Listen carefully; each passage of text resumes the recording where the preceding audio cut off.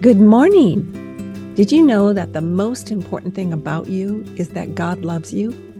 He loved you to the cross and back. And part of his great love is that he gives you a life that matters. You never have to wonder, do I matter? Do I count? You are number one in God's book. And he gives you opportunities every day to live a life beyond yourself. I like to call it a legacy life. This is Sue Donaldson. As you listen today, ask God, show me how to spend today investing in people and your word, because both last forever. There's no better way to live. Hello, today we're going to be talking about something that may be familiar to you or not familiar. It's about sharing the good news. Now, when I was growing up, if anybody talked about let's go witnessing is what we used to call it, I would get the heebie-jeebies because I was nervous about talking about my faith. I felt like I had to present it correctly, make sure they understood the right Bible verses. What if I said the wrong verse and then they would go to hell instead of heaven? I was just, sort of creeped out about the whole thing. As I got older and realized how much Jesus meant to me, it became a little bit easier as it just hopefully flows out of a life that is full of faith. I don't always feel that way, but I do ask God to fill me up to all his fullness, as Paul prayed in Ephesians 3. If you feel like that, like you feel like, oh, I can't share the gospel, I'll leave that up to the preacher or the priest or whoever is talking on the radio that you enjoy.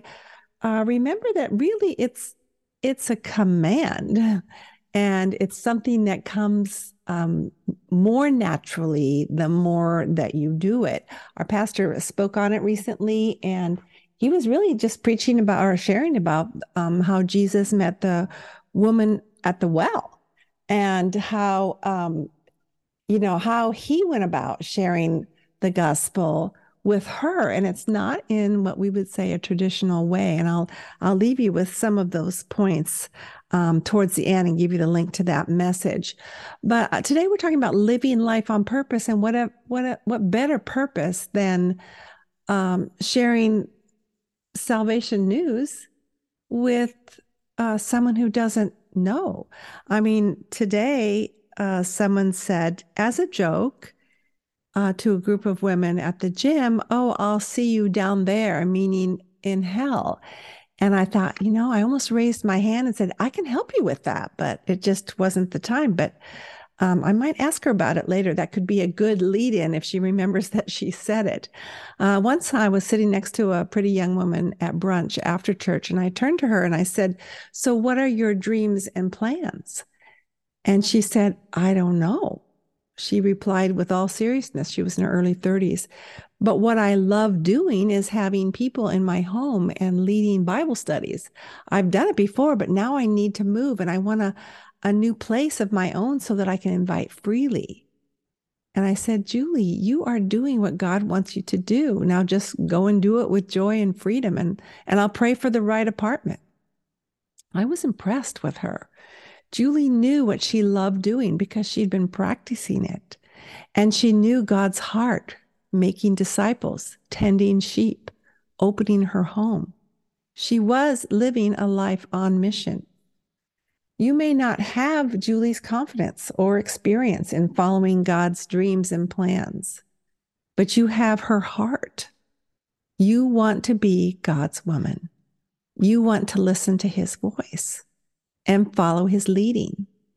But you're not sure yet what that looks like in your current circumstances. The last words of Christ to his disciples were very straightforward and clear in Matthew 28:18 through verse 20. "Go and make disciples of all nations." That's where most of his last words right there. He gave them the mission. We call it nowadays the Great Commission, and we put it in all capital letters because we know that Jesus's last words deserve all capital letters. But whenever we hear a message on the topic, like we did recently, or come across those verses in our reading, we might cringe a little or wonder how they fit into our everyday life. I mean, really, those were the disciples. They were, saying goodbye to Jesus almost. And he was telling them what to do. That was for them. You might be asking, how does God want his commandment played out in my life? I'm not a missionary in a foreign country. I have 3 kids under 3, you might say. I need to work outside the home. I don't have time for that. Or I have aging parents. How do I do the Great Commission right now, right here? I've had those same questions. I still struggle wondering what God wants from me on any given day. I don't think he minds that things aren't crystal clear in our minds. And I think that's something we need to remember. He doesn't care that don't know what we're going to do tomorrow. He just wants our lives completely surrendered to him today. He likes it that I'm focused on how to obey him.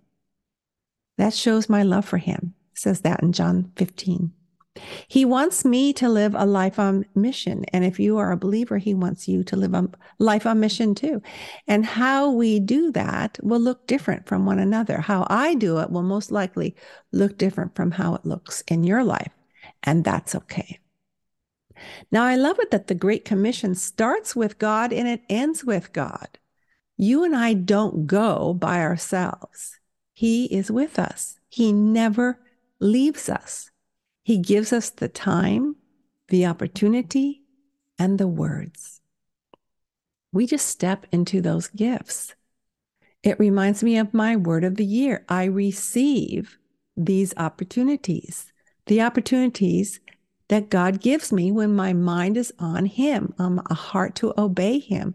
Like Jesus had that opportunity to talk to the woman at the well, and he took advantage of it. I receive the opportunities and I receive the wisdom. I need to ask God for wisdom every day. I receive the timing. You say, well, I don't have time. Well, God will put it in your life if you're open. It will just be part of your day. At the gym today, this gal asked me about my hair color and we started chatting. And I thought, well, she's never talked to me before. And so at the end of the gym class, I asked her what her name was and what she did. And we had a really great discussion. And I said, hey, I'm busy this week, but would you like to get together for coffee? Only 24. I'd love to talk to her further. Get to know how she is faring and how God could meet her needs. Jesus began by saying, in the Great Commission, all authority in heaven and on earth has been given to me. Matthew 28. And then he wraps it up with, and surely I am with you always. See, we don't do this by ourselves. Starts with him and it ends with him. And then whatever we do in between those two truths is up to us to work out the best we can, given our gifts, given our time, and given our talents. My friend Ren Robbins had some good things to say about gifts from God in the podcast last month. Make sure you listen to that one. So encouraging. Now I have 3 girlfriends, all named Jenny. They live on mission, but they all do it in all their own ways. It's not the same at all. Jenny, number 1, runs a cafe in town. Much thought and prayer is given to each decision she makes. She sees her staff as people to guide and to love and to mentor and to draw to Jesus. She welcomes her customers as God has welcomed her. Jenny, number 2, adopted 4 kids. She and her husband adopted 4 kids. She has God's heart for children, her own and the world's. Jenny loves to sew, and so she sews menstrual kits for young girls in Africa. And she runs the crafts for a foster kid camp. Jenny, number 3, sells skincare. She sings on her worship team, and she's auditioning soon for a local theater group. Her goal is to influence middle-aged women to be at their best for Jesus. And she takes risks daily, like trying out for this theater production. She's scared. She wants to make sure that these women that she mentors and talks to can do all they can to further God's kingdom. And that's what I want to do too.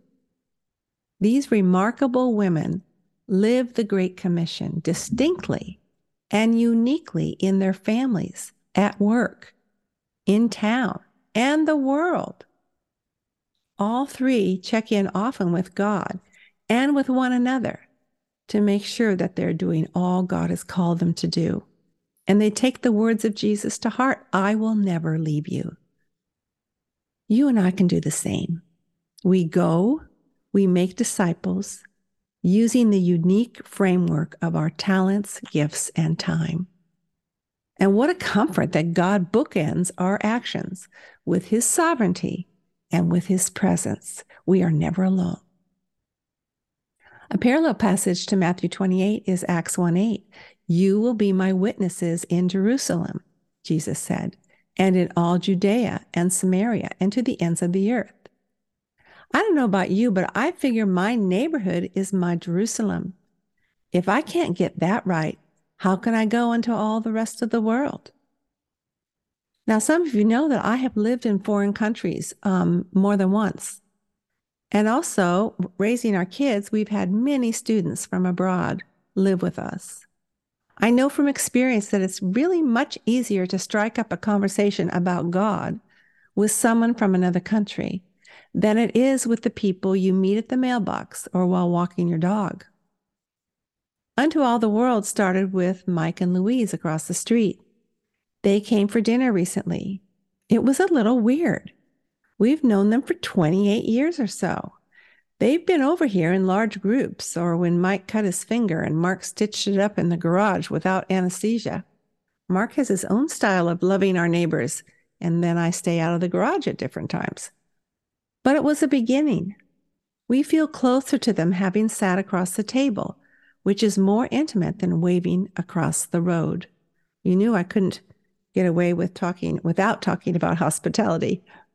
As believers, I don't think we only meet others' needs. We also present the gift of our need, as Joe Aldrich writes in his classic book, Lifestyle Evangelism. If I'm always the one to bring the meal or help with kids and never show others I could use a meal or help with my schedule, I don't allow the unbeliever to see my true and vulnerable, needy self. Sharing common ground, writes Aldrich, earns us the right to be heard. Think about it. Do your neighbors know when you're needy? Our neighbors worked alongside of us throughout our remodel. They've helped us find our lost dog. They've watched our kids, and they've brought us meals. Why do we do this? This is why. I never want others to think that I'm their savior. I want my life to point them to the only Savior, a Savior I need as much as they do. When I sit with my Bible in my quiet time chair each morning, I can see my neighbor's house. I pray for opportunities to bring Jesus to them, whether it's something I say to them or do for them or need from them. They are my Jerusalem, and I'm grateful. And guess what? I'm not called to your Jerusalem. I'll probably never share the gospel with one of your neighbors. It's your responsibility. It's your Jerusalem. Now, God may call you beyond the border or across the state, but while waiting for the call, there's always that couple down the street, and that call is loud and clear. What do we do to share the gospel? As Christ followers, we never need wonder what to write on our daily to-do list. Go and make disciples, Jesus said. Okay, that should be at the top of the list. Now, I'm glad he kept the list short. I have trouble remembering long lists. It reminds me of another short list. Love God, love your neighbor. I told my dear husband at one point that I wanted to love my neighbors to Jesus, but I wasn't sure what to do about it. First, I said in no uncertain terms, I'm rarely uncertain, Mark, let's have the whole neighborhood for dinner. And I didn't mean the same night. I just meant, night after night. And what I received was a classic deer in the headlights response from Mark, the poster child for introverts. I went on. We have 90 homes in our neighborhood. If we host 3 dinners a week, dividing 90 by 3, we'd be done in 30 weeks, not quite a year. Now, I was game to do this, but I wondered if I might lose my husband in the process. I also figured if we invited one family per month, I might still be making casseroles serving 8 to 10 in glory before completing the task.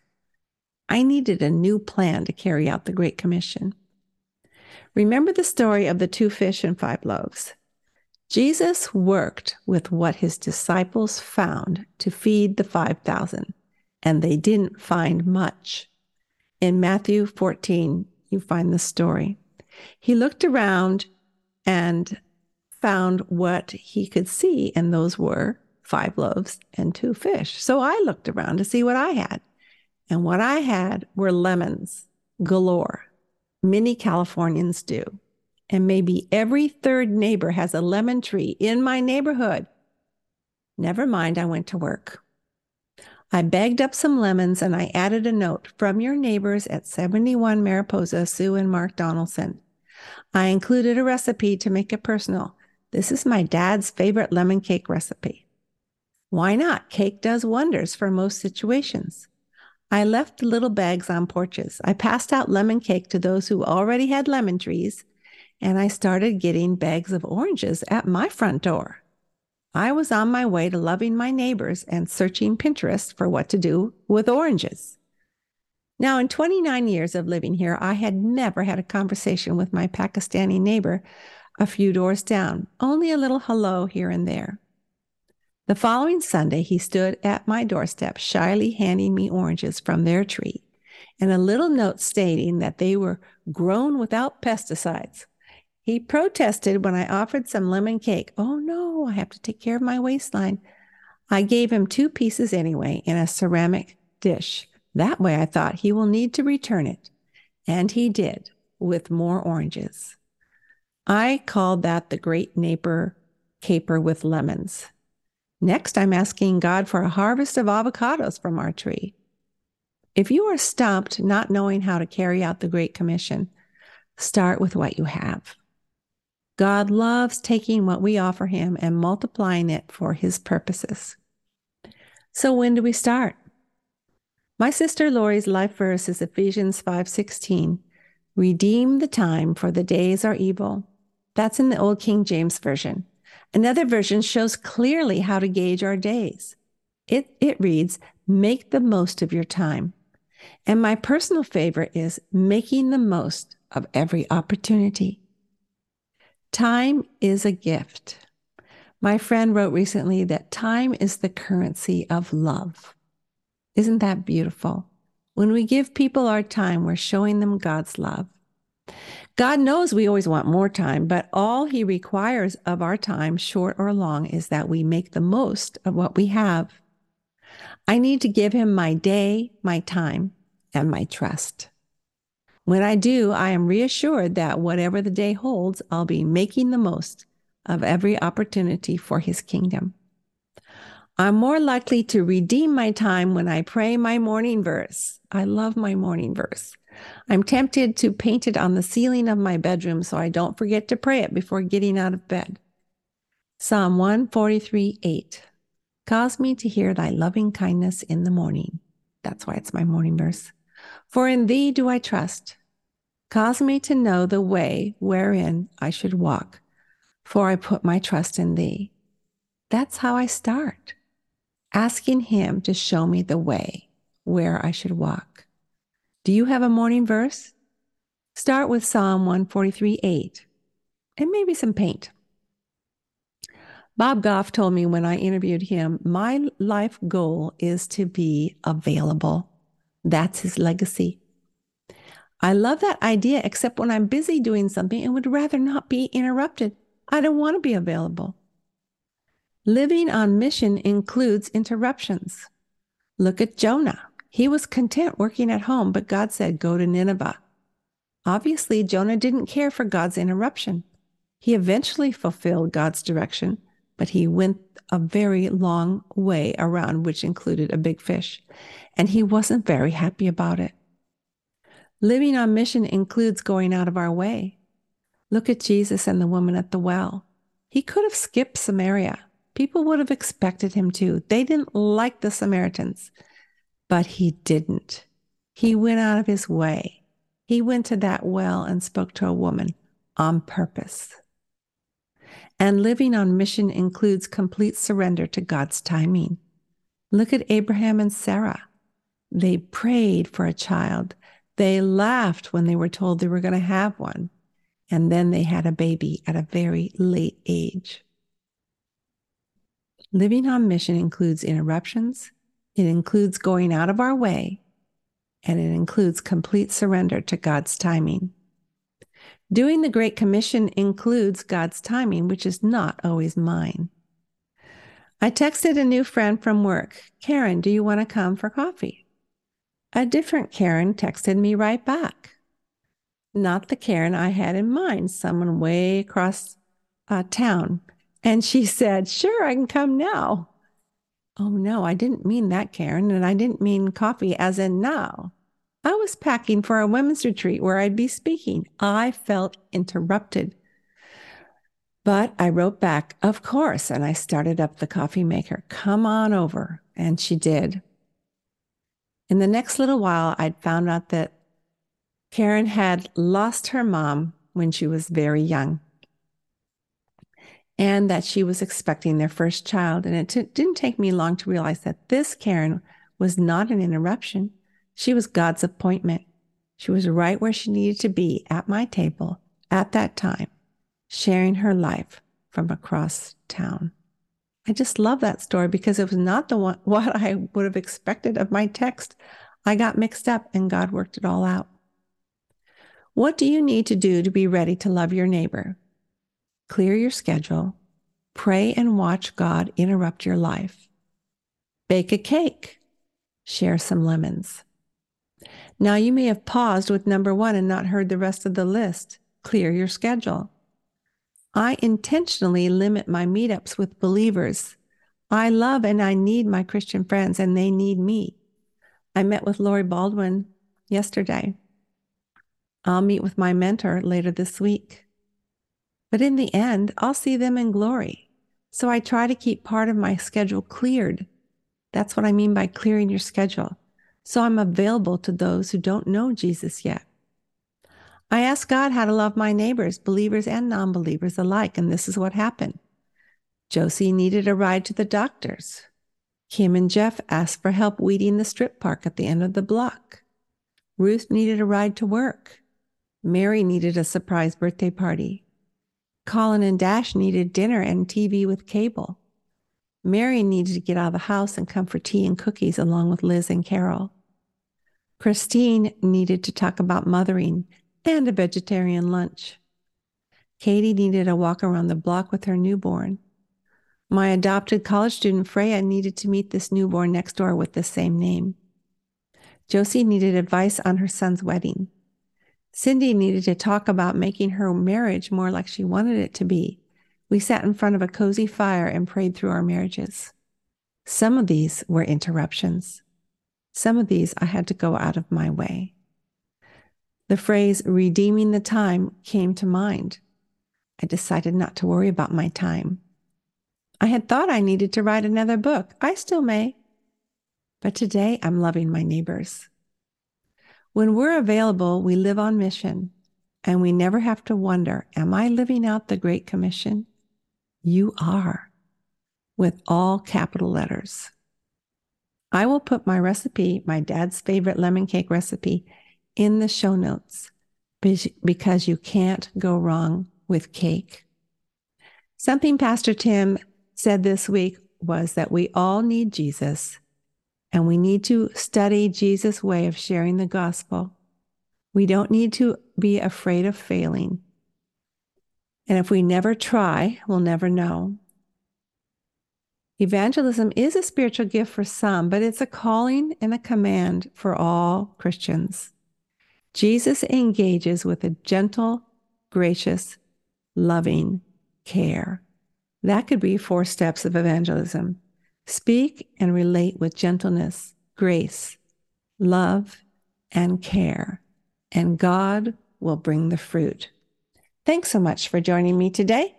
Hey, if you belong to a church and they have women's events, I'd love to speak at your next women's event. I think I say that at the end, But I want you to know that, hey, I'm 70 and I would really like to speak a lot this year or maybe the next, because when I'm 80, I probably won't want to do it. So give me a call, email me at sue@welcomeheart.com. I have 8 retreat series and a bunch of keynotes, maybe 16. And I'm happy to relate to your theme, however you want to do it, if you give me enough time. sue@welcomeheart.com. Thanks so much for joining me today, and you have a fruitful day. And be sure to make a cake. Until next time, think about your legacy, the one God has called you to live, all for heaven's sake. I would love to speak at your next Christian Women's event. See my keynotes and retreat series, as well as the show notes from today's broadcast at welcomeheart.com. Thanks for coming. You're always welcome here.